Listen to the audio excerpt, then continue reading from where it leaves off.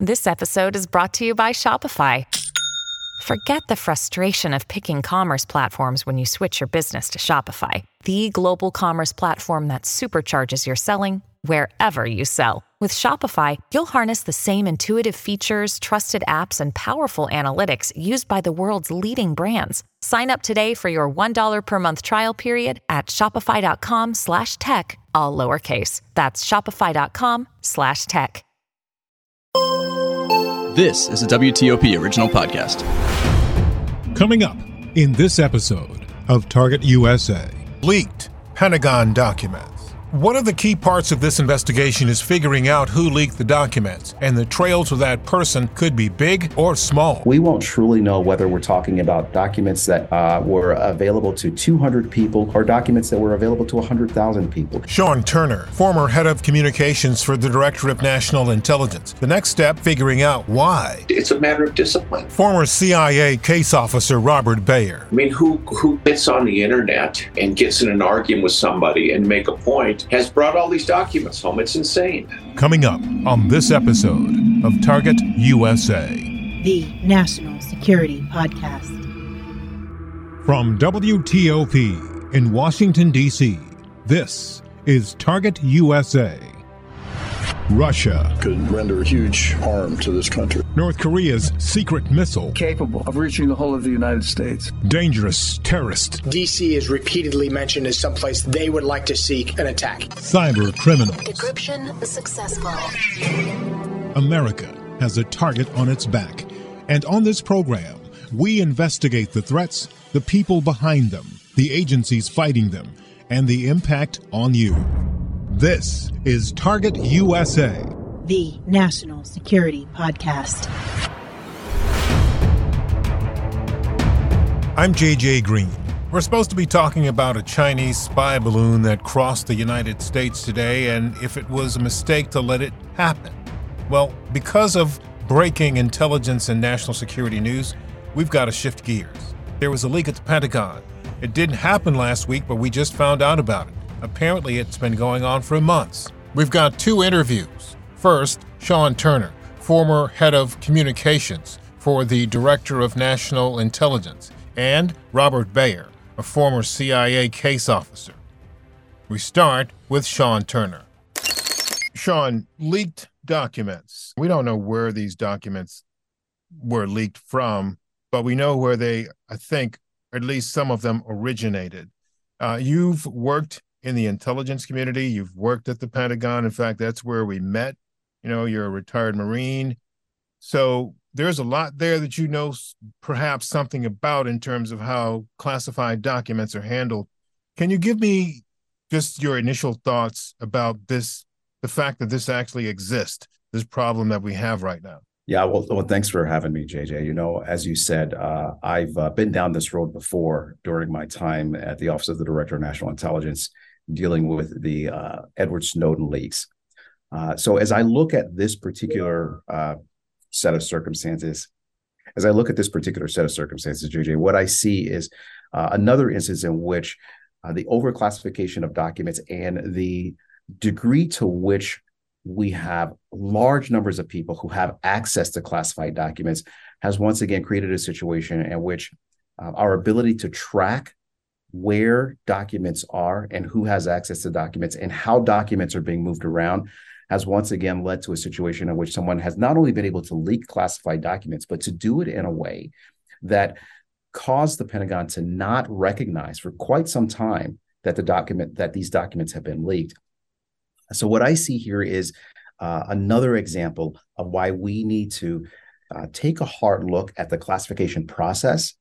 And we really do. And, you know, we hear people all the time talk about overclassification and the number of people who have access to documents. We really do need to tighten up the ship with regard to who has access to classified information and ask ourselves, is there really a need to know? If we can really hone in on that universe of people who have access to classified documents and really sort of narrow down that scope, then I think that these types of leaks, these types of breaches will be dramatically reduced.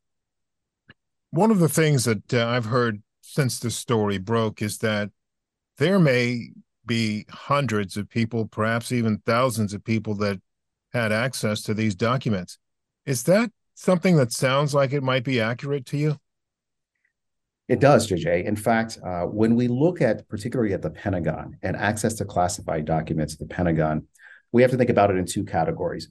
There are classified systems that literally hundreds of thousands of people in the intelligence community and across the military and government have access to. Now, when we look at these individual documents, the universe of people who would have access to any particular set of documents is going to be smaller.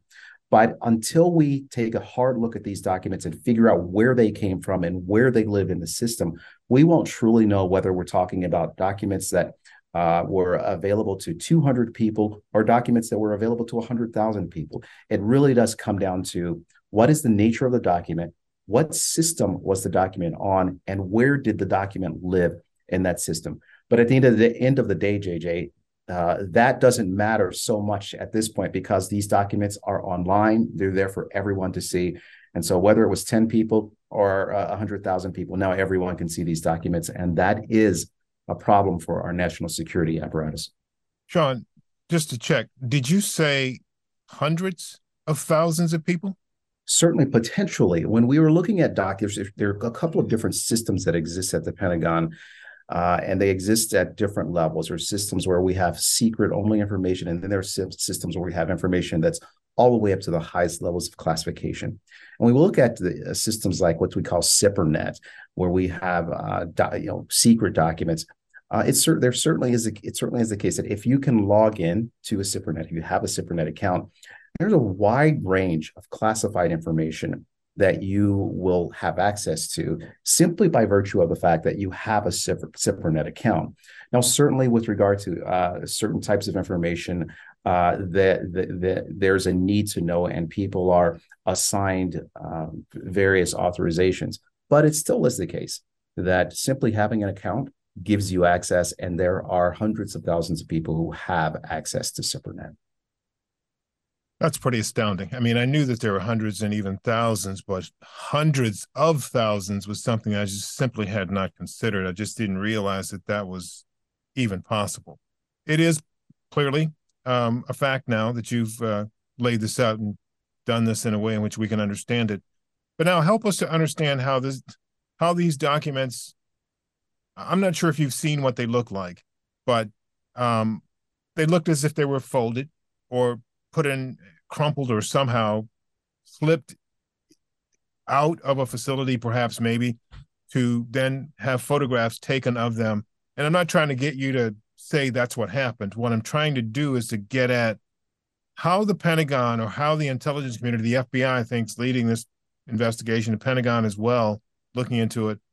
How do you figure out where these documents came from? Figuring out where these documents came from is going to be the biggest challenge that the Department of Justice and the Pentagon will face. When you look at the disparate nature of these documents, what's not easy to discern is whether or not all of these documents existed in one place. These documents, as far as I can tell, appear to be documents that have come from various places or would have lived in various different places inside one of our classified systems. That makes it extremely difficult. You noted that when we look at these documents, they look like they've been handled in ways that suggest that they may have been removed over time. In some cases, based on what I've seen, some of these documents look as though they have been manipulated. And so when you have documents that are in various states of just in terms of how they look and documents that appear to have not come from one single place, what you have is a situation in which that line of breadcrumbs is broken. Now, it is the case that the most important thing to do is to look at the potential universe of people that would have had access to the documents that appear to have some shared commonality, some shared space. But for the most part, what they'll have to do is they'll have to identify a few really key documents that have a limited number of people had access. And they'll have to start there, and they'll have to build out from that. But if you can find a document where 200 people had access, start there and build out, you at least get a sense of a good starting point for understanding what happened here. That could take some time to do that. Can you talk a little bit about the impact on the U.S.'s reputation? JJ, when I think about classified documents, I often tell people that there are two cases in which the leaking of classified documents are particularly egregious and have threats to our national security. The first instance is when those documents reveal highly classified programs that allow us to collect intelligence against our adversaries. In those cases, we're talking about sources and methods being compromised, and that's particularly dangerous because we see sources of intelligence dry up. The other instance in which leaks of classified documents are particularly harmful is when they jeopardize our relationships with our partners and allies.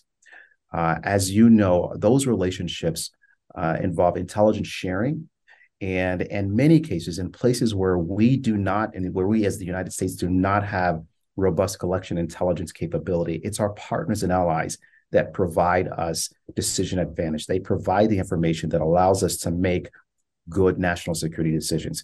So when information is leaked that jeopardizes those relationships, it makes it very difficult for our partners and allies to continue to share that information with us, which means that in some instances, we may go blind or have less valuable information that allows our leaders to make decisions to protect all Americans. Sean, thank you. Is there anything you want to add that I haven't asked you about that you think is important? You know what, JJ, I would just say that as the Department of Justice and the Pentagon looks at how this happened, it's important that they also look at the motivation for leaking classified documents. During my time in the intelligence community, we found that the motivation for leaking oftentimes fell into one of two categories. Sometimes you had people who believed that there was something inherently unethical or problematic about what the intelligence community was doing, and they leak classified documents because of that personal belief. It's important to know that there are other ways to have concerns addressed if it's believed that there's something untoward with regard to our intelligence collection efforts. And the other way is people sometimes get disgruntled. They get frustrated with their jobs and they do this as a sort of vengeance. But I would say in either case, people who are given a security clearance are sworn to protect and defend the Constitution and to protect that information. And we need to make sure that we hold them accountable to do that, because when we don't, everyone is put at risk. Sean Turner, former head of communications for the Director of National Security. All these crazy alien stories can't be true, can they? Hey, it's Stephen Diener, host of the Unidentified Alien Podcast. And whether you're new to the conversation or have been looking into it for years, you need to check out the fastest growing alien show out there, the Unidentified Alien Podcast, or UAP for short. There's a crazy amount of alien encounter stories out there from all over the world. And the beauty of it is that I bring them all to you and let you decide what you believe. Download and subscribe to UAP on any of the major podcasting platforms. And you can also find it on UAPpodcast.com. The second of our two interviews is with Robert Bayer. He is a former CIA case officer with deep knowledge about all things that have to do with intelligence. Robert, this Pentagon intelligence leak, document leak, some are saying this is perhaps the worst in decades. What's your view on that?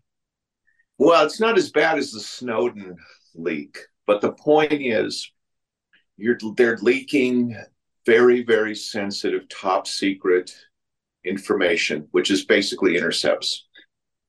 During the Cold War, this was just unthinkable that this would ever make it out into the press. It did, of course, but never this explicit, never the documents. And I think this is going to be, in terms of damaging, what it's going to do to the war in Ukraine is going to be much more damaging. Places like South Korea be very reluctant to provide weapons if it's going to be exposed. Yeah.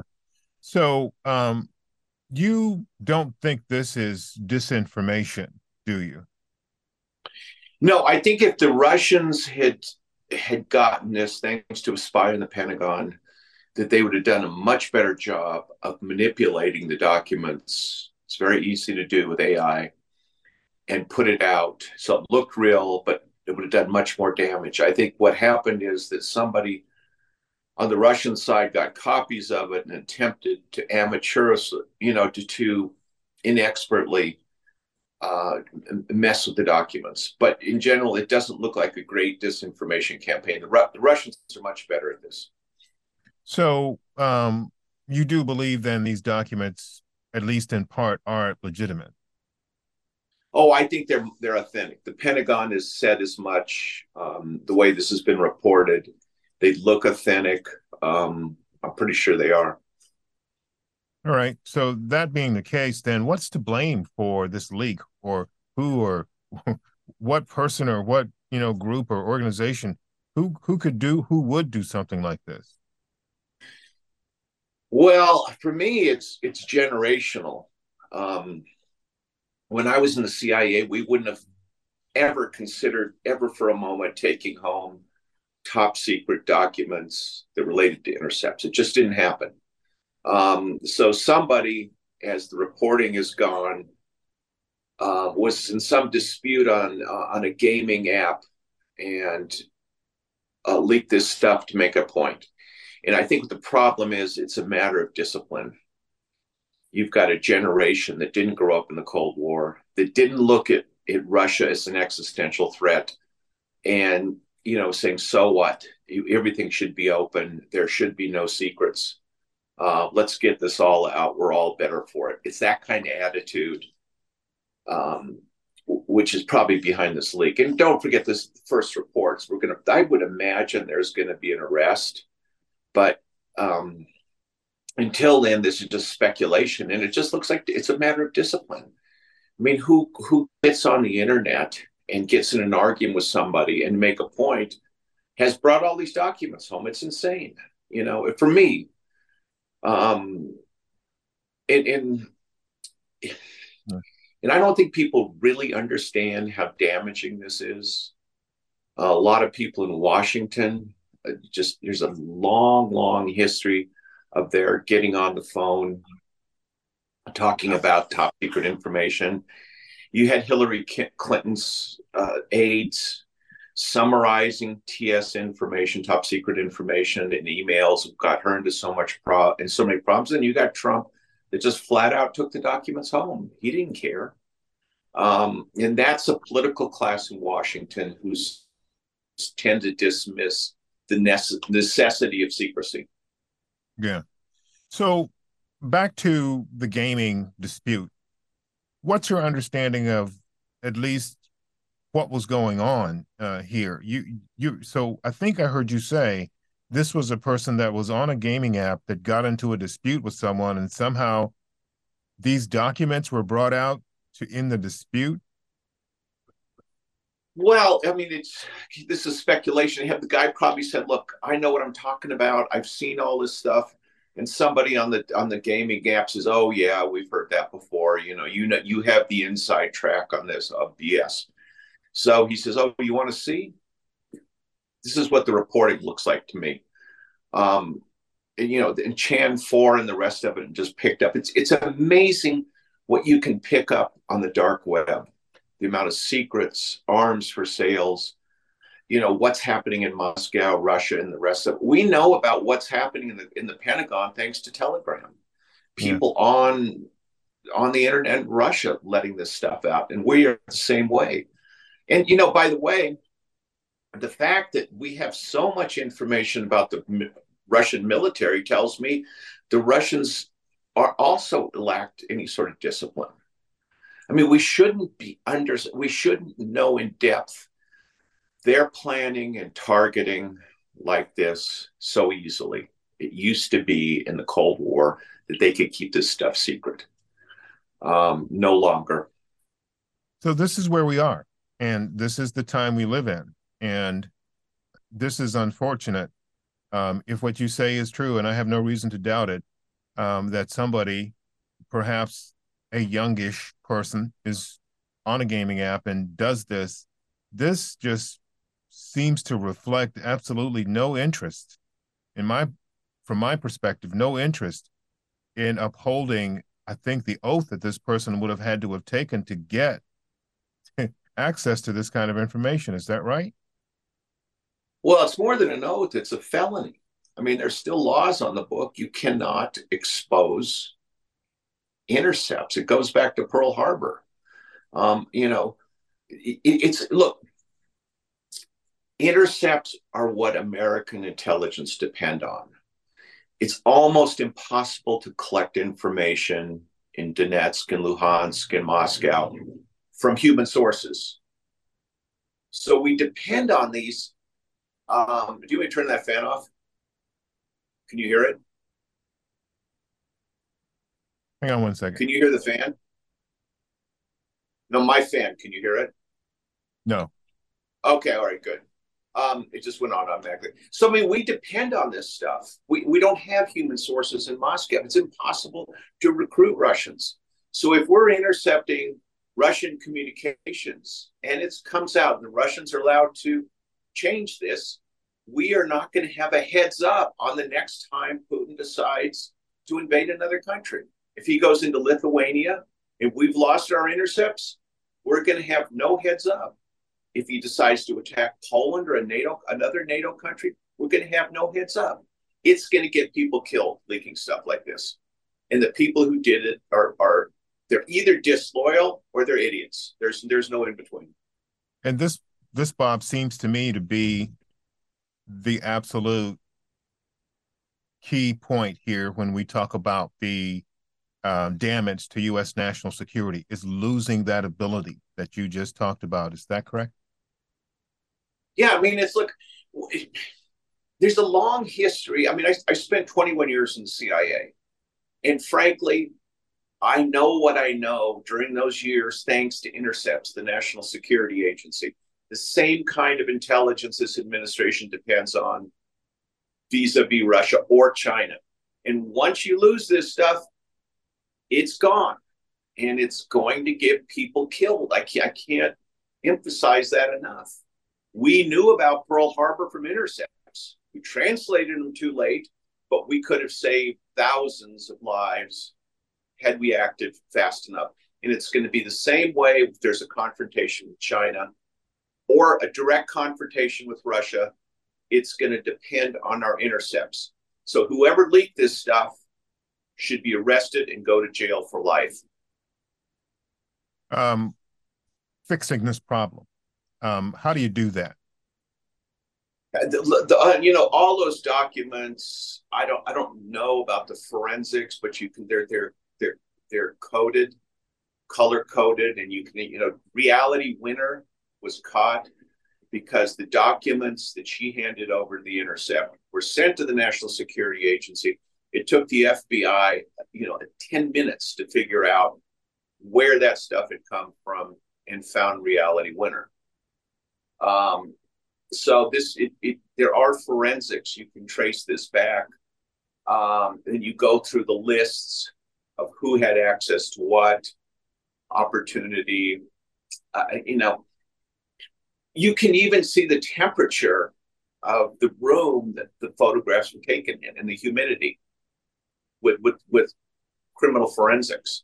So I would imagine, and it's still early, they're going to find that whoever was responsible for this, I would imagine. So then what do you do to prevent this from happening again? I hear that there are hundreds, maybe even thousands of people that had access to some of this stuff. Well, you've got so many political appointees who have political axes to grind, and they all, once they get into the Pentagon, State Department, and even the CIA, demand access to all this stuff. It goes with the job. And if you tell somebody they can't see it, it's really sort of a status in Washington, what you read, when you get to read it. And it's organically, it just expands. They've got to cut it down. You can go back to reading rooms. And we used to be this way with a thing called the Red Book. All right, you had the Red Book in a room. You could come in and read it. Obviously, you'd remember what was in it, but you didn't have access to the documents. When I was in CIA offices abroad, we had these reading rooms. They say, all right, go read the Red Book if you want.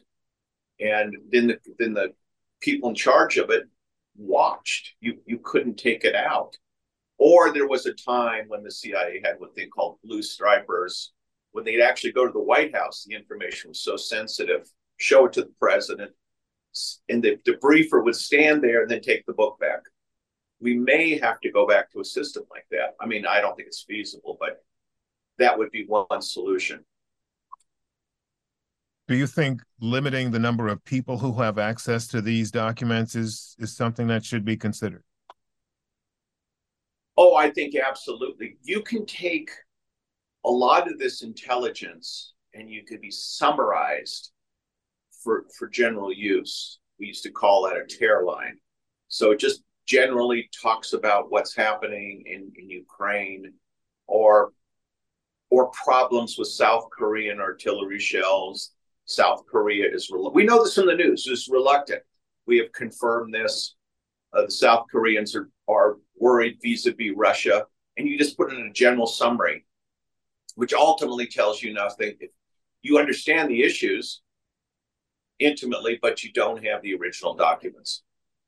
The National Security Agency knows how to deal with this, but it's under so much political pressure to widely distribute intelligence like this. It has it has to follow up and do it. Former CIA case officer Robert Bayer. That's it for this episode of Target USA. Coming up in our next episode, we've heard this a few times, but here it is again. Was it a mistake for the U.S. to allow a Chinese spy balloon to traverse from Pacific to Atlantic coast? I think if they had known prior to, if they had known that there were going to be high-resolution photos or collection against corporate communications, those types of things, yeah, they might have been inclined to take it down earlier before it even got to the U.S. Nicholas Eftimiades, former U.S. senior intelligence officer, explains, and he tells us what China likely got. That's coming up on the next episode of Target USA. In the meantime, if you have any questions or comments about the program, send me an email. You can reach me at jgreen@wtop.com. The letter J, the color green, one word, at Whiskey Tango Oscar Papa. jgreen@wtop.com.